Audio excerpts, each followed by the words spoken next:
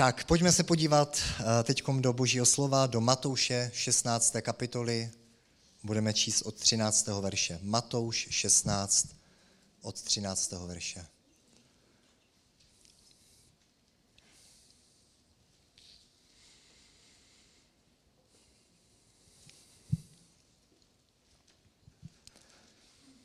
Když Ježíš přišel do okolí Cezareje Filipovy, zeptal se svých učedníků: Za koho mají lidé syna člověka? Odpověděli: Někteří za Jana Křtitele, jiní za Eliáše, jiní za Jeremiáše nebo jiného z proroků. A za koho mě máte vy? Zeptal se. Ty jsi Mesiáš, syn živého Boha. Odpověděl mu Šimon Petr. Blaze tobě, Šimone, synu Jonášův, řekl mu na to Ježíš, tohle ti totiž nezjevilo tělo a krev, ale můj Otec v nebesích. A já ti říkám, že ty jsi Petr a na té skále postavím svou církev a brány pekel jí nepřemohou. Amen. Takže tady se Ježíš zeptal svých učedníků, co si o mě lidé myslí. Kdo si myslí, že jsem? A dneska, kdybychom se zeptali lidí kolem nás, jednou jsme měli takovou anketu, kdy jsme chodili tady po sídlišti a ptali jsme se s lidmi, co si myslíte o Ježíši, kdo to byl. Dali jsme jim na výběr nějaké možnosti, nebo mohli sami od srdce říct. Takže kdybyste se dneska lidi zeptali, co si myslíte o Ježíši, kdo to je, kdo to byl, teďkom by si lidé prostě možná řekli, že jo, je to někdo, koho vždycky o Vánocích vytáhneme ze sklepa, prostě v Betlémě, postavíme si ho doma někde do vitríny a koukáme se na něho a potom ho zase schováme po svátcích. Takže pro někoho Ježíš je někdo, nějaké miminko, které tady kdysi bylo a je to takové věčné malé dítě, jo, které prostě můžeme vidět na vánočních trzích nebo na farmářských trzích dneska. Takže někteří lidé prostě mají představu o Ježíši, že je to nějaké prostě dítě, připomínáme si jeho narozeniny. Pro někoho Ježíš, když se ho zeptáte, kdo to je Ježíš, tak má o Ježíši představu, je to někdo, kdo visí na kříži. Někdo prostě, kdo je vedle kostela, je tam prostě nějaký kříž, on tam prostě visí chudák, nosíme mu tam květiny a lidé tam prostě pláčou prostě nad ním, že chudák dopadl špatně. Myslel to dobře, ale dopadl špatně.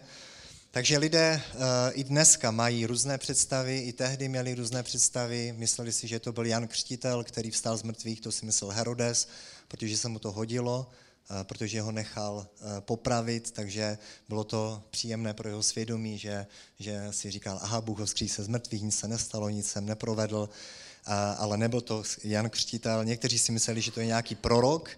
A potom se Ježíš zeptal svých učeníků, a co vy si myslíte, kdo já jsem? A Petr mu řekl, ty jsi Kristus, ten syn živého Boha. A Ježíš ho tehdy pochválil a řekl mu, to ti nezjevilo tělo a krev, to nemáš od člověka, to není tvůj nápad, to není tvoje myšlenka, to ti zjevil můj nebeský Otec, že já jsem Mesiáš, že já jsem Boží syn. A potom tady Ježíš říká, ty jsi Petr a na té skále já postavím svou církev a brány pekelné ji nepřemohou. Takže Ježíš tady řekl, že toto je důležité. To zjevení, někteří si dneska myslí, že tou skálou je Petr, že na Petrovi stojí církev, ale my víme, že tady Ježíš nemluvil. On vlastně řekl, ty jsi Petr, a to znamená kámen, ale na té skále, na tom zjevení, které si dostal, o tom, kdo jsem, na tom Bůh postaví svou církev a brány pekelné ji nepřemohou. Takže dneska bych chtěl mluvit tady na toto téma, kdo je to Kristus, kdo je to Ježíš, protože je to důležitá věc pro nás a hodí se to takové vánoční téma, když máme ty Vánoce, když si připomínáme jeho narození, když víme, že to prostě nebylo v tuhle dobu, ale není to tak podstatné.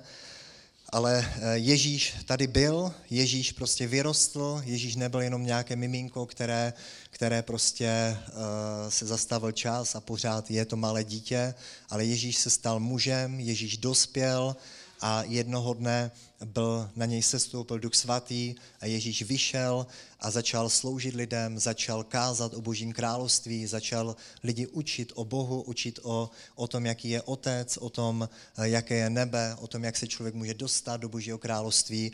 Začal vyučovat důležité věci, které jejíž cílem bylo to, aby lidé poznali Boha, aby poznali pravdu, která je osvobodí, aby se vrátili zpátky k Otci. Takže proto Ježíš přišel jako Boží syn, aby smířil svět s Bohem, aby ukázal lidem, jaký je Bůh.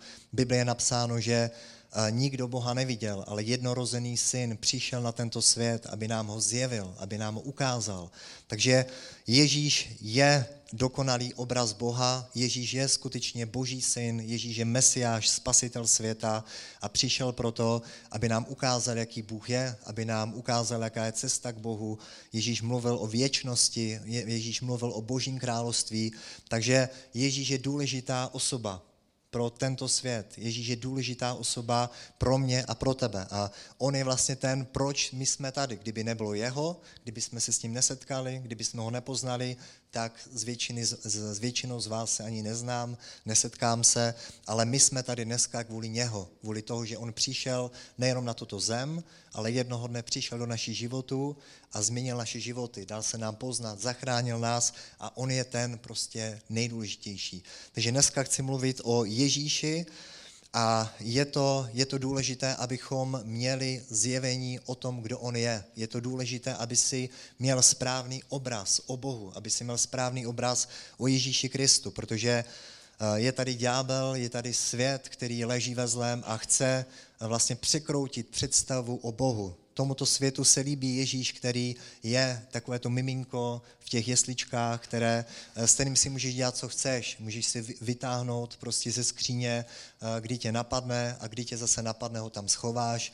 A to je Ježíš, který světu nevadí. To je Ježíš, který je takový prostě neškodný, který nemluví do tvého života, který neukazuje, že tady je hřích, že tady je prostě, že přijde soud, že tady je Bůh, který určuje, co je dobré a co je zlé.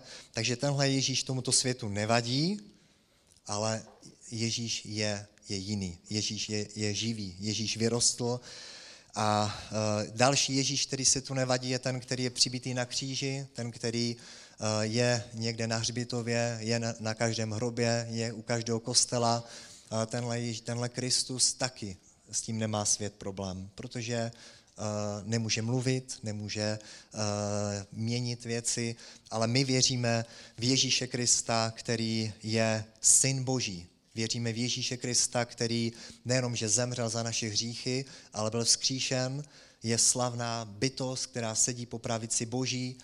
Když Jan, Ježíšův učedník, viděl Ježíše Krista na ostrově Patmos, když se mu zjevil, a to byl učedník, to byl někdo, Jan chodil s Ježíšem 3 roky, Jan znal Ježíše osobně, viděl ho tváří v tvář, napsal vlastně o něm knihu, napsal Evangelium Jana, napsal potom další epištoly. A když se setkal s Ježíšem, který byl oslavený, který je teď v nebi, tak když ho viděl, když se s ním setkal, tak padl na zem jako mrtvý a nebyl schopen se pohnout, nebyl schopen mluvit, tak je Ježíš úžasná, slavná bytost, která Ježíš je pánu pán, králu král, který má veškerou moc na nebi, na zemi a tento Kristus přijde podruhé na tento svět, aby soudil tento svět. Tento Kristus přijde, aby zničil veškeré zlo. Tento Kristus přijde, aby nastolil nové království, Boží království. Takže je důležité to, aby jsme měli správný obraz o Ježíši Kristu. Pokud tvůj obraz o Ježíši Kristu je, že je prostě ukřižovaný, že je mrtvý, tak podle toho vypadá tvůj život. Podle toho tito lidé, kteří znají jenom takto Ježíše Krista, tak jejich život je bídný. Tito lidé mají deprese, jsou smutní, chodí plakat na Ježíšův hrob, jsou slabí a myslí si, že Ježíš pro ně nemůže nic udělat. Ale my známe Ježíše jinak. Takže je důležité, kým je pro tebe Ježíš. Je důležité, jaké máš o něm poznání. Proto se ptal Ježíš svých učeníků, co si o mě myslíte. A když Petr vlastně správně odpověděl, tak mu řekl, toto je správná odpověď. Toto ti nezjevilo tělo a krev, ale toto ti zjevil můj nebeský Otec a já na tomto zjevení postavím svou církev a brány pekelné před ní neobstojí. Takže pokud budeš mít správný obraz o Ježíši Kristu, tak nejenom to, že nebudeš mít depresi, nejenom to, že nebudeš muset být chudý, strápený, prostě zmatený, ale ty budeš žít takový život, že brány pekelné před tebou neobstojí. Budeš královat ve svém životě, budeš žít jako vítěz, budeš vždycky nad a nikdy pod, budeš prostě šťastný, svobodný, budeš vědět, odkud jdeš a kam jdeš. A takže zjevení o Ježíši Kristu, to správné zjevení, správné poznání Boha je klíčové pro tvůj život. Proto, a nejenom tady na zemi, ale i pro věčnost. Lidé, kteří mají špatný obraz o Bohu, myslí si, že Bůh je mrtvý, myslí si, že Ježíš prostě je nějaké miminko, které ti nemá co říct do tvého života, nebo oni nechtějí ho poznat, oni nechtějí si přetočit ten film o něm, aby viděli, když on dospěl, když kázal, když si upletl bič a vymlátil z chrámu všechny směnárníky, překupníky, vexláky, všechny bezbožníky. Takového Ježíše oni nechtějí. Oni, protože by museli si šáhnout do svého svědomí a museli by něco změnit. Ale dneska se před ním možná schovají, dneska možná ho odignorují, ale přijde den, kdy jednoho dne budeme stát před Bohem, každý z nás, a tam se Bůh bude ptát, co jsi udělal s mým synem, co jsi udělal s mým slovem, jak jsi postavil k tomu, co jsem ti dal. A tam budeme stát jako nazí, všechno bude odkryto, všechny naše myšlenky, naše úmysly, naše postoje srdce. Takže a tam se zjeví ta pravda. A tam potom člověk, který nedovolil Ježíši, aby se mu dal poznat, nedovolil Ježíši, aby se mu zjevil takový, jaký je, nechtěl přijít k tomu světlu, aby nebyly zjevené jeho skutky, tak tam potom bude pozdě. A potom už se to nebude dát vrátit zpátky. Proto je důležité, abychom dneska, když jsme na zemi, abychom hledali Ježíše, abychom přemýšleli o něm, abychom se chtěli k němu přiblížit, abychom ho poznali, aby se mu dovolil, aby Ježíš mluvil do tvého života, aby se ti zjevil jako Pán, aby se ti zjevil jako Spasitel, aby se ti zjevil jako Boží syn, který ti chce ukázat na Boha, ukázat ti, jaký je nebeský Otec, jaké je Boží království, jaká je cesta k němu, aby ti mohl ukázat, jaká je ta cesta, která vede do Božího království. A v Biblii je napsáno, že ta cesta je úzká, ty dveře jsou úzké, ale ty se můžeš rozhodnout, že na ní vstoupíš, že po ní půjdeš a když po ní půjdeš, tak dosáhneš toho cíle, dojdeš do věčnosti a budeš navěky žít v Božím království. Takže Ježíš Kristus je důležitá osoba, je to ta nejdůležitější osoba, která chodila po této zemi. Ježíš Kristus je Bůh, který je s námi, je Bůh, který se přiblížil člověku, je Bůh, který se vtělil do člověka, aby jsme mohli ho poznat, aby jsme mohli slyšet Boží hlas, abychom mohli poznat, jaký je Bůh. Takže proto je důležité, abychom se zabývali Božím slovem, abychom o něm přemýšleli. A první věc, která tady je zjevená, že Ježíš je syn Boží. Někteří si myslí, že Ježíš je syn člověka. On byl syn člověka, ale byl zároveň i syn Boží. Včera jsem doma hrála televize celý den, takže chvilku jsem se díval, chvilku ne, ale byla tam pohádka Anděl Páně. Kdo jste se dívali, přiznejte se. Já jsem neměl zrovna čas, ale slyšel jsem jednu takovou scénu, kdy tam se zjevila Marie, Matka Boží, jo, a něco tam prostě organizovala, řídila. A to je taková ta vlastně náboženská katolická představa, jo, že Marie, že to je Matka Boží, že Ježíš vlastně je syn Marie a že ona ho vlastně splodila s Bohem, jo? Že měla rande jednoho dne s Bohem a potom se z toho narodil Ježíš a ona je prostě Bůh Otec, je Bůh Matka. Katolíci mají prostě radši tu matku, protože ona je taková není taková přísná, jo? Je taková přístupnější, tak chodí vlastně přes ní k Otci, ale toto je podvod, toto je lež. Ježíš není syn člověka, nebo jenom syn člověka. Ježíš je v prvé řadě syn Boží.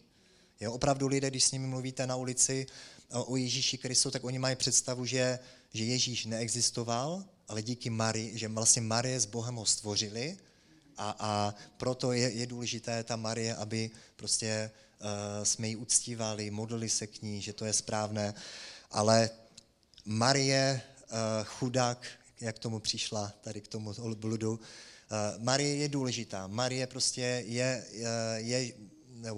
je židovská žena, kterou Bůh si vybral, Bůh si ji našel, aby skrze ní uskutečnil svůj plán, svůj záměr, aby ona dala Ježíši tu tělesnou schránku, aby skrze ní Ježíš se mohl stát člověkem. Ale my víme, ale ne celý svět to ví, že Ježíš už existoval. Ne Ježíš, ale Boží syn.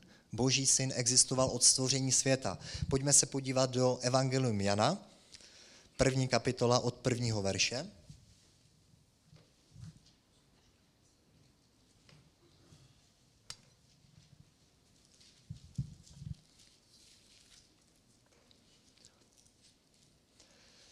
Na počátku bylo slovo, a to slovo bylo u Boha, a to slovo byl Bůh.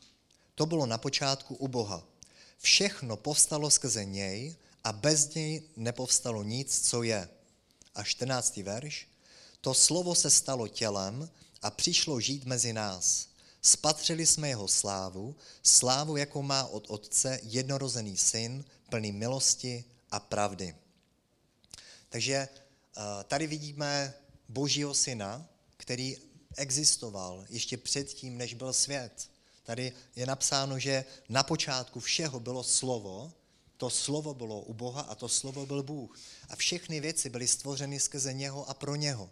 A potom to slovo se stalo tělem a přebývalo mezi námi. A viděli jsme jeho slávu, jako má jednorozený syn. Takže Boží syn existoval od stvoření světa. Před stvořením světem byl Bůh Otec, byl Bůh Syn a byl Svatý Duch. A na jiném místě, když Ježíš mluvil s farizeji, ze zákonníky, tak vlastně jim řekl, já jsem byl dříve, než byl váš otec Abraham. Já jsem byl dříve, já jsem viděl Abrahama, já jsem se s ním setkal. Takže Boží syn existoval od stvoření světa. Akorát on se stal člověkem. On vzal na sebe lidskou podobu a dostal jméno Ježíš a to jméno je nad každé jméno a v tom jménu je spasení. Takže co je důležité? Je důležité zjevení o tom, že Ježíš je Boží syn, že Ježíš je Bůh, který přišel na tento svět, který se stal člověkem. Takže Ježíš je syn člověka, ale zároveň je syn Boha, Boží syn. Tak, když se podíváme ještě nemusíte to hledat, ale v Janovi v 17. kapitole, v 5. verši, tady je napsáno, když Ježíš se modlí k Otci, tak na konci té modlitby říká, nyní mě, Otče, uveď k sobě do slávy, kterou jsem u tebe měl předtím, než byl svět. Jo, takže když Ježíš končil tady svoji pozemskou službu a už se blížil čas, kdy měl být obětován za naše hříchy, tak vlastně se modlí, nyní, Otče, mě uveď do slávy, kterou jsem měl u tebe dříve, než byl svět. Jo, takže tady vidíme, že Marie nestvořila Ježíše. Marie není matka Boží. Marie prostě není rovná Bohu. Marie není ta, kterou bychom měli uctívat, modlit se k ní. Jo, to je prostě blud, to je lež, to je podvod. Ale Ježíš existoval ještě před Marií, než byl tento svět. Takže Ježíš přišel z věčnosti a zase se vrátil do věčnosti. Takže poznání Ježíše Krista, správné poznání Ježíše Krista je důležité. Je to, co mění lidské životy. Pojďme se podívat na jeden příběh, nebo na jedno místo, Filipským 3. kapitola od 4. verše. Filipským 3, 4.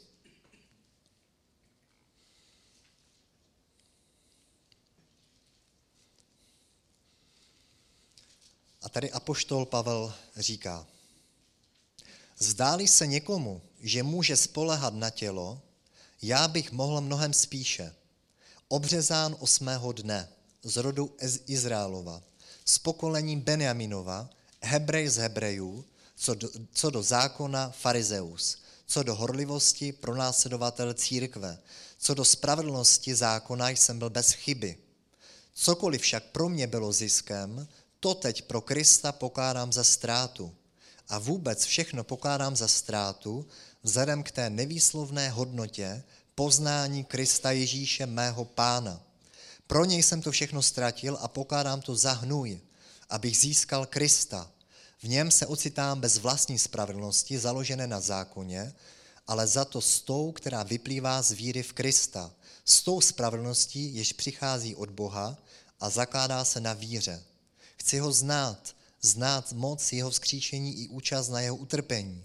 Chci se s ním stotožnit i v jeho smrti, abych ať už jakkoliv dospěl ke vzkříšení z mrtvých. Ne, že bych už toho dosáhl, aneb už byl dokonalý, ale ženu se vpřed, abych přece jen uchvátil to, k čemu jsem byl uchvácen Ježíšem Kristem. Amen. Takže tady vidíme prohlášení apoštola Pavla. A Pavel byl člověk, byl to náboženský člověk, než se obrátil. Byl to náboženský fanatik, extremista. Byl to člověk, který tady na začátku toho, co jsem četl, říká, jsme se mohli chlubit před Bohem svými vlastními skutky, svojí zbožností, tak já jsem ten, který mám z vás největší právo se chlubit, protože on se narodil jako Žid, jako Izraelita, narodil se božímu lidu, který měl vztah s Bohem, měl smlouvu s Bohem. On byl obřezán 6. dne, on byl vychováván prostě ke zbožnosti, on se stal farizeem. Farizeové byli lidé, byla to taková náboženská skupina v Izraeli, kteří se snažili naplnit boží zákon, horlili pro Boha, horlili pro jeho slovo, horlili pro jeho přikázání, milovali Boha, milovali boží slovo a snažili se ho prostě do puntíku zachovat. Proto si vytvořili spoustu dalších a dalších jiných nařízení, které měla ochránit, aby vůbec se nepřiblížili k té možnosti porušit boží zákon. Takže oni byli horliví v tom vlastně naplňovat boží zákon. Oni četli boží slovo, učili se ho z paměti, citovali ho. Oni prostě úplně, takže byli to velice zbožní, pobožní, nábožní prostě lidi a Pavel byl prostě jeden z výjimečných do své horlivosti, když potom ta horlivost se projevila i tím, že bojoval proti církvi, protože si myslel, že je to falešné učení, že jsou tady proto, aby odvedli Izrael od pravého Boha, od bohoslužby, takže bojoval proti ním. A jednou, když Pavel cestoval do Damašku, tak se setkal s Ježíšem. Ježíš se mu zjevil a tím se změnil úplně jeho život, úplně jeho hodnoty. To, na co spolehal do té doby, tady říkal, to, co mi bylo ziskem, to, pro co jsem žil, tak jsem najednou zjistil, že to je prostě ve srovnání s poznáním Ježíše Krista, je to nic, je to nejenom, že to je nic, je to prostě hnůj, je to odpad, takže to, co jsem doufal, to, na čem jsem si budoval svůj život, svoji kariéru, to, co mi dávalo prostě štěstí a smysl mého životu, tak ve srovnání s Ježíšem Kristem, když jsem se s ním setkal, tak to ztratilo úplně hodnotu pro mě. A všechny ty věci opustil, aby získal Krista, aby žil pro Ježíše Krista a v něm našel ten smysl života, v něm našel smíření s Bohem, v něm našel to, co hledal v tom zákoně. On hledal pokoj s Bohem, on hledal smíření s Bohem, hledal prostě Boha tím, že naplňoval zákon, tím, že byl náboženský člověk, tak prostě hledal ten klid v duši, hledal tu radost, pokoj, smíření s Bohem, odpuštění hříchů. A když se setkal s Ježíšem, tak to našel ve skutečnosti. A tam ty věci potom úplně řekl, už to není důležité, že jsem žid, není důležité, že jsem obřezaný, není důležité prostě do puntíku naplňovat zákon, ale důležitý je Kristus, důležitý je on, ta osoba, on je pro mě důležitý. A když jsem ho poznal, tak všechno najednou vybledlo, všechno ztratilo hodnotu v mém životě a já ho chci poznat, já mu chci být blízko, já chci se s ním stotožnit, proto jsem se stotožnil i z jeho smrtí. On vlastně řekl, já jsem umřel tomuto světu a teď žiju pro Ježíše, žiju pro evangelium, abych jednoho dne byl s ním vzkříšen a mohl být tam, kde je on. Takže opravdu Pavel prostě byl náboženský fanatik, on byl extremista, byl velký problém pro církev, velký problém pro učeníky, měli z něho strach, dávali si prostě pozor, opravdu negativně ovlivňoval vlastně celou církev a jeden okamžik, jedno prostě setkání s Bohem, jedno zjevení Ježíše Krista a úplně vyřešilo ten problém, úplně změnilo jeho život a jeho život se obrátil na ruby a stal se božím služebníkem. Takže mluvíme dneska o Ježíši Kristu a já se ptám, kdo je pro tebe Ježíš Kristus? Je to někdo, na koho si vzpomeneš jenom o Vánocích? Nebo je to někdo, koho vidíš prostě jenom, že chudák je na tom kříži, je mrtvý, co mu to provedli? A nebo máš zjevení o Bohu, že on je Boží syn, že on je prostě vtělený Bůh, že on je ten, který tě miluje, on je ten, který za tebe zaplatil, dal ti svůj život. Takže je to důležité, je to klíčové, aby si poznal Ježíše Krista. Je to důležité, aby se s ním setkal. To změní tvůj život. Nejenom tady na zemi, ale i jednoho dne v nebi. A lidé v tomto světě hledají štěstí, hledají smysl života. A někdo to hledá v náboženství, někdo to hledá v tím, že vydělává peníze, hromadí majetek, někdo to hledá ve vztazích, někdo to hledá, jsou různé možnosti, někdo prostě padl do drog a myslí si, že drogy ho učiní šťastným, ono na chvilku ano, ale je to krátkozraké a potom ty drogy zničí jeho život. Ale když se lidé setkají s Ježíšem, tak všechny věci, které předtím byly pro ně zisk, všechny věci, na kterých to lidé lpěli, zakládali si, tak ztratí tu hodnotu, ztratí tu cenu. Protože Ježíš je ta největší hodnota. Když se podíváme do Matouše,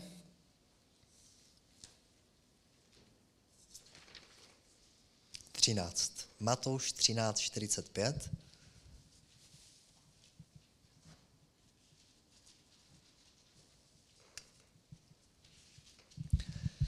A tady Ježíš, když vyučoval o Božím království, tak přirovnal Boží království k této situaci. Nebeské království je, jako když kupec, hledající krásné perly, najde jednu velmi vzácnou perlu. Jde, prodá všechno, co má a koupí ji.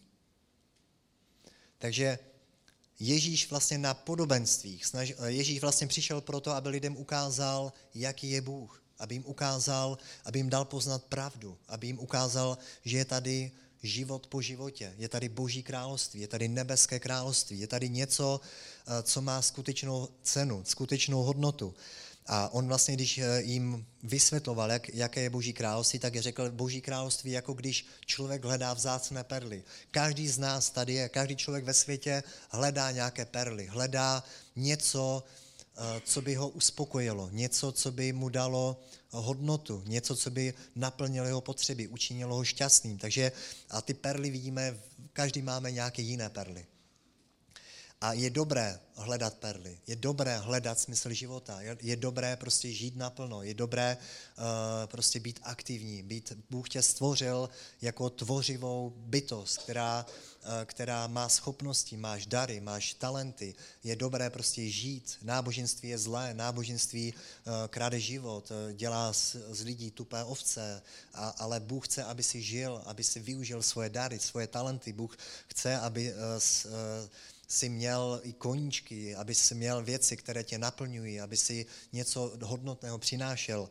Takže lidé prostě kupují, hledají perly, hledají a je to prostě správně, je to dobré. Ale když potom ale se stane, že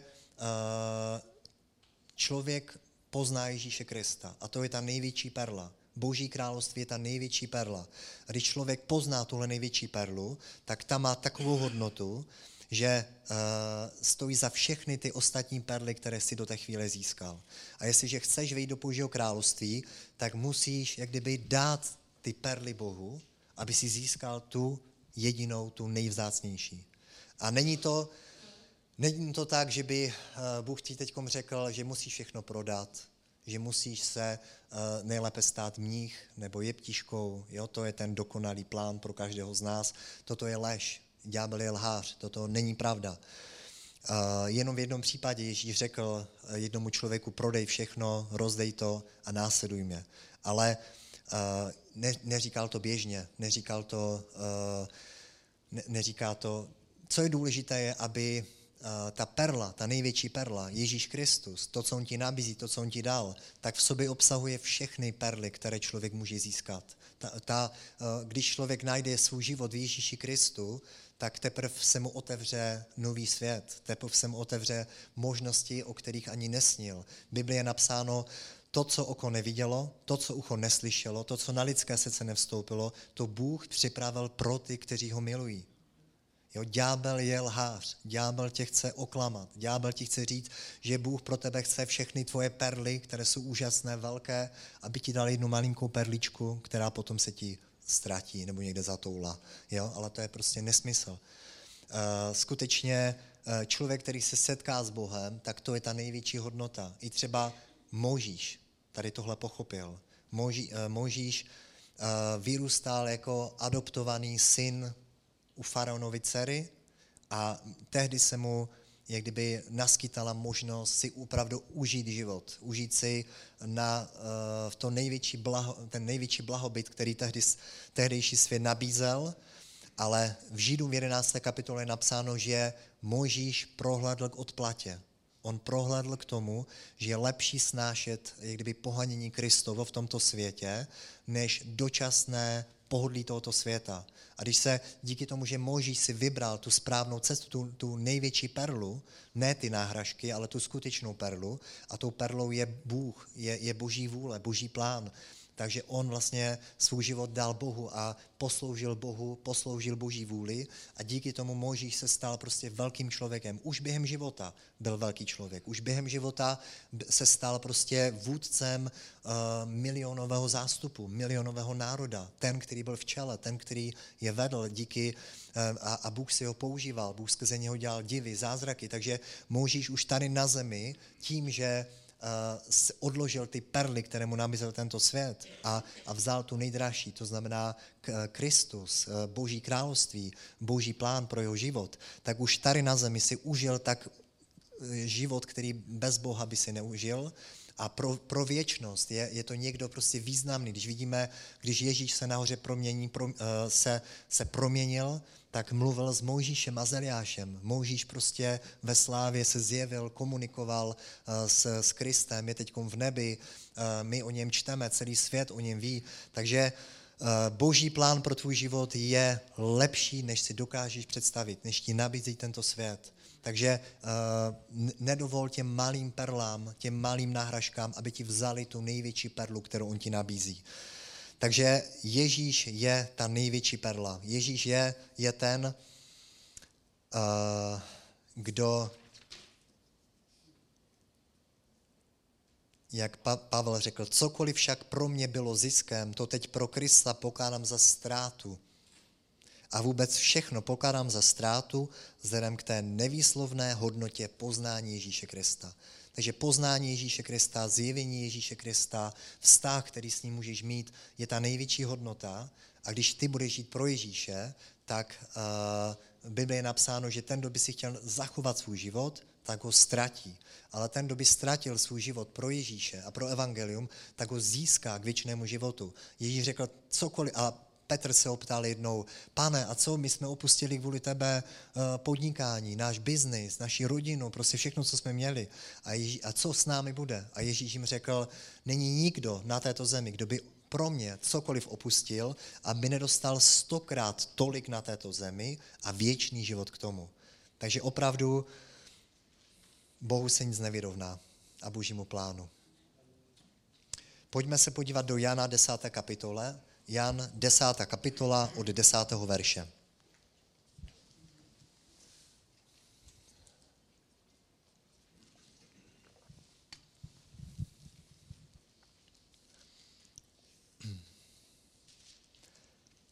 Takže chceme poznat Ježíše Krista. Chceme poznat, kým on je. Toto poznání, toto zjevení změní tvůj život. A dneska vlastně to co stihneme tady probrat, to je jenom taková malá uchutnávka, to je jenom prostě vás chci vybudit, pozbudit, namotivovat, inspirovat, abyste si uvědomili, že Ježíš je ta největší perla, abyste ho hledali ve svém životě, abyste mu otevřeli své srdce, abyste se začali dívat na něho, protože on může do vašeho života přinést skutečné světlo, může přinést skutečný život, skutečnou svobodu i v téhle prostě době. Takže k tomu vás si pozbudit. A jak můžeme poznat Ježíše Krista? Je to dvě možnosti, dvě cesty. Jedna je skrze slovo, protože četli jsme, že na počátku bylo slovo, to slovo se stalo tělem a přebývalo mezi námi. Takže my máme slovo, máme Boží slovo. A Ježíš to, co vlastně vyučoval, on přinášel slova od Otce. To, co slyšel u svého Otce, to, co viděl u svého Otce, to dělal, to mluvil na této zemi. Takže Boží slovo, to, co máme prostě v našich Biblích, je Bohem inspirované Boží slovo. Kdykoliv chceš poznat Boha, kdykoliv chceš poznat Ježíše Krista, tak je potřeba si udělat čas, otevřít si tu knihu a začít číst, a začít Boha hledat v té knize, začít o ní přemýšlet, dát prostor Božímu slovu, nebo přijít na takovéto místo, jako jsi dneska přišel, nebo poslouchat kázání pomazaných Božích mužů. Takže my máme zdroj, máme Boží slovo, které je zjevení o Bohu. Je to zjevení o Ježíši Kristu. A když Duch Svatý ti obživí to slovo, tak to změní tvůj život. I za to se Pavel modlil, když se modlil za bratry, sestry v Efezu, když se modlil za církev, tak se modlil k Otci, aby jim dal ducha moudrosti a zjevení, aby poznali Boha. Jo, takže i ty se můžeš modlit, Otče, dej mi ducha moudrosti, dej mi ducha zjevení. Jo, potřebuješ, protože samotná Bible, to je litera, to jsou jenom nějaké písmenka poskládané, ale potřebuješ, aby Duch Svatý k tobě mluvil, aby Duch Svatý tě vyučoval, aby ti obživoval tvé slovo. A kdy to bude dělat? Když potom začneš toužit. Protože Ježíš řekl, blahoslavení, kteří hladovějí a žízní po spravedlnosti, nebo oni budou nasyceni. Když začneš žíznit po Bohu, toužit po Bohu, chtít ho poznat, dáš mu čas ve svém životě, je to těžké, já vím, dneska je těžká doba, hektická doba, tolik programů, tolik možností, každý z nás to tak máme, ale ty jsi ten, kdo rozhoduješ, jak prožij svůj život. Ty rozhoduješ o těch 24 hodinách, které máš, nebo o tom volném čase, který máš. A já tě chci pozbuzuji tě dneska, aby si hledal Boha, aby si dal čas Božímu slovu, aby si dal čas modlitbě, uctívání Pána. Tak jako třeba Cornelius, setník, o kterém je napsáno ve Skutcích 10. kapitole, byl to pohan, který hledal Boha, který uctíval Boha pravidelně, sloužil Bohu, přinášel Bohu oběti, modlil se, postil se a díky tomu, že Boha hledal, díky tomu, že to byl jeho zvyk, že se modlil, nevím jak často, jak pravidelně, si každý den, ale bylo to intenzivní. V jeho srdci byla touha po Bohu a ty jeho modlitby se dotkly nebe a Bůh potom poslal anděli do jeho života, kteří se mu zjevili, kteří k němu mluvili, kteří potom zinscenovali setkání s Petrem, ten mu kázal, Bůh mu potom přišel Duch Svatý, který je naplnil a díky tomu, že on hledal Boha, tak Bůh se mu dal poznat, Bůh se mu zjevil a to změnilo nejenom jeho život, ale život celé jeho rodiny, jeho přátel. Takže hledejme Boha, hledejme ho v doma, kde jsme, modleme se, volejme k němu. Jako Daniel, který se modlil 3krát denně, tak co to způsobilo, že Bůh k němu mluvil, Bůh mu zjevoval věci z písma, z proroctví, otvíral mu oči, anděle působili v jeho životě. Takže pokud chceš mít zjevení o Ježíši Kristu, to se netýká jenom hlavy, to není jenom nějaká informace, kterou ti tady předám, ale pokud chceš, aby se s ním setkat, poznat ho, jako Pavel se s ním setkal, jako Cornelius prostě se setkal s Bohem, tak pokud chceš mít to zjevení od Otce, které mění lidské životy, tak tě pozbuzuji, aby si hledal Boha, aby si mu otevřel své srdce, aby si odstranil všechny překážky, které tam jsou a potom Bůh k tobě bude mluvit, bude se ti dávat poznávat a Ježíš změní tvůj život a stane se ti vším. Tak jedno místo, které mluví o Ježíši Kristu, je v Janovi v 10. kapitole a tady Ježíš říká: Zloděj přichází jen aby kradl, zabíjel a ničil. Já jsem přišel, aby měli život v plnosti. Já jsem dobrý pastýř za ovce pokládá svůj život. Jo, takže tady, kdo je to Ježíš? Ježíš je dobrý pastýř. Ježíš je ten, který přišel proto, aby ti dal život v hojnosti. To je Ježíš. A tady vlastně Boží slovo zjevuje, že je tady i zloděj. Zloděj, a to je ďábel. On je lhář, on je zloděj. On přichází, aby kradl, aby ničil, aby zabíjel. Ale Ježíš přišel, aby ti dal život a život v hojnosti. Ale problém tohoto světa, který leží ve zlém, který je v podmocí toho zlého, je, že pravda je lež a lež je pravda. Prostě ty věci jsou tady naopak v tomto světě. Ty věci jsou, tenhle svět prostě opravdu je v jedné velké lži. Pravda je ukrytá, pravdu je potřeba hledat. Jestliže chceš poznat pravdu, nestačí se naladit, dříve bychom řekli Primu nebo nějakou takovou komerční televizi, ale už ani veřejnoprávní televizi si nestačí naladit, aby se dozvěděl pravdu, tu, kterou si platíme, abychom slyšeli pravdu. Takže ty, jestliže chceš poznat pravdu, musíš hledat v tomto světě pravdu. Musíš prostě zkoumat, musíš hledat, musíš se naladit prostě i na jiné zdroje, než prostě jsou jak kdyby trendem v tomto světě. Jo? Ne, když člověk chce poznat Boha, tak si myslí, tak co, půjdu do kostela a tam ho poznám. Ale to tak jenom vypadá. Jo? Pravda prostě je někde jinde, je skrytá. Takže ďábel vlastně je lhář a on od začátku prostě lhal. Když přišel za Adamem a Evou, tak on jim lhal. On překrucoval Boží slovo. A oni mu uvěřili a proto padli. Když přišel za Ježíšem, tak lhal, tak prostě překrucoval Boží slovo. Takže ďábel je ten, který vlastně lidem namlouvá, že vlastně on je ve skutečnosti ten, který ti chce dát život. Ďábel ti říká, Bůh ti nechce dát život, já ti chci dát skutečný život a život v plnosti. Pojď ke mně, pojď, užívej si, já ti dám svobodu, já ti dám moc, já ti dám bohatství, já ti dám prostě pracuj, prostě, jo, poslouchej mě, dělej přes časy, choď o víkendu do práce, to je to nejlepší, co můžeš udělat, prostě hromaďuj majetek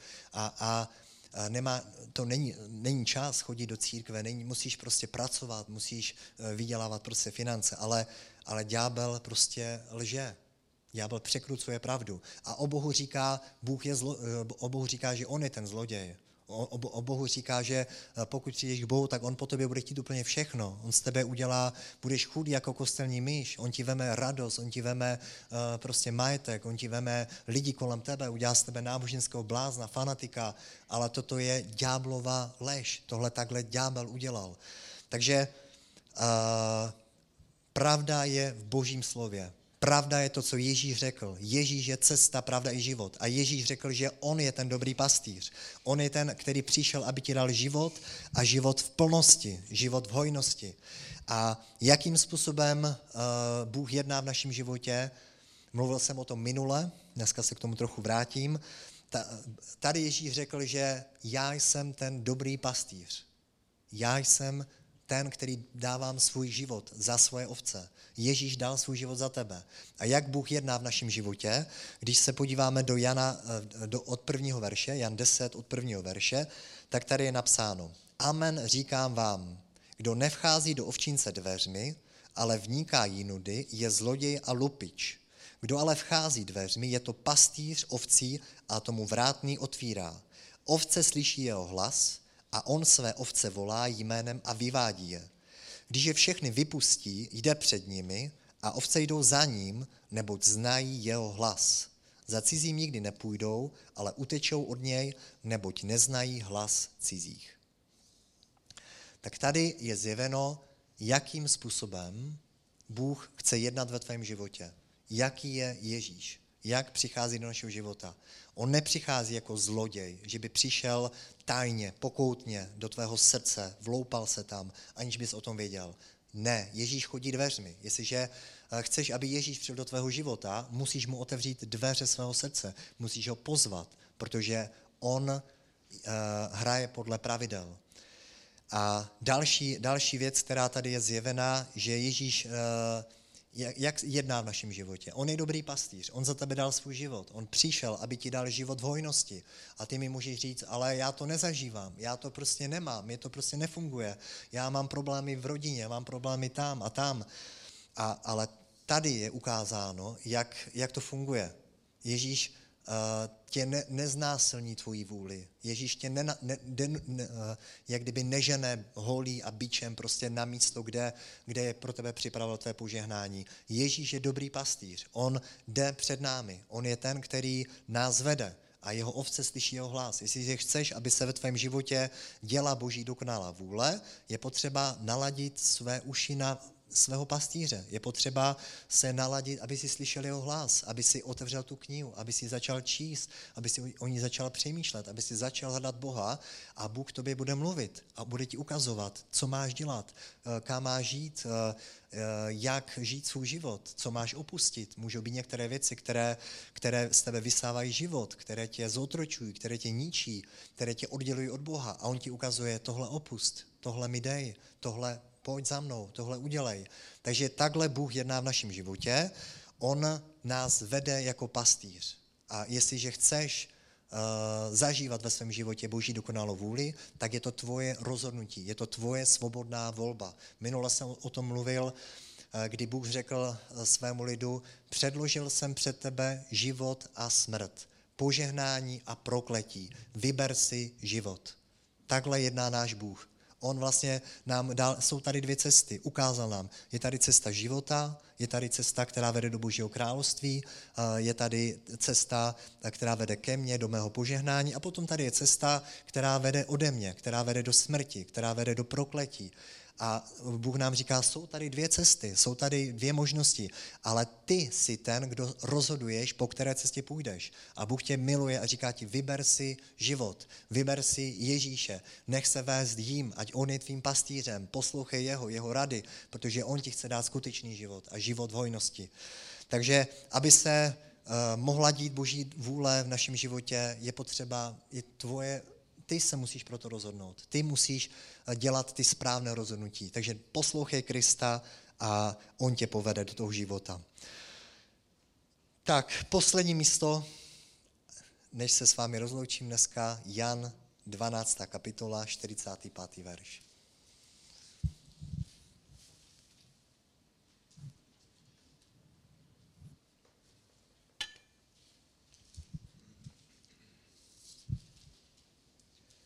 Tady říká Ježíš, kdo vidí mě, vidí toho, kdo mě poslal. Já světlo jsem přišel na svět, aby žádný, kdo ve mě věří, nezůstal ve tmě. Slyší-li někdo má slova a neplní je, já ho nesoudím. Nepřišel jsem totiž, abych soudil svět, ale abych svět spasil. Kdo mě odmítá a nepřijímá moje slova, má kdo by ho soudil. V poslední den jej bude soudit slovo, které jsem mluvil. Nemluvil jsem totiž sám od sebe, ale Otec, který mě poslal, ten mi dal přikázání, co mám říkat a co mluvit. A vím, že jeho přikázání je věčný život. Co mluvím, tedy mluvím tak, jak mi řekl Otec. Amen. Takže tady Ježíš říká, proč přišel na tento svět, že přišel, aby jako světlo světa. On přišel proto, aby v tomto světě, který leží v temnotě, aby přinesl světlo do tvého života, světlo do tvého srdce, do tvé duše, aby přinesl spasení. Ježíš nepřišel, aby tě odsoudil, ale on přišel, aby tě spasil, aby tě zachránil. A jeho slova, které přinesl, tak jsou od Boha. Takže teďkom je doba milosti, teďkom je čas, kdy lidé můžou reagovat na Boží slovo, kdy můžeš poslechnout Boha, kdy můžeš se postavit na tu správnou stranu, kdy můžeš si vybrat život, kdy si můžeš vybrat požehnání tím, že budeš poslouchat Ježíšova slova. Ježíšova slova někdy byly tvrdá a někteří kvůli tomu odešli, ale učedníci těch 12 apoštolů prostě řeklo, kam bychom šli, ty máš slova věčného života.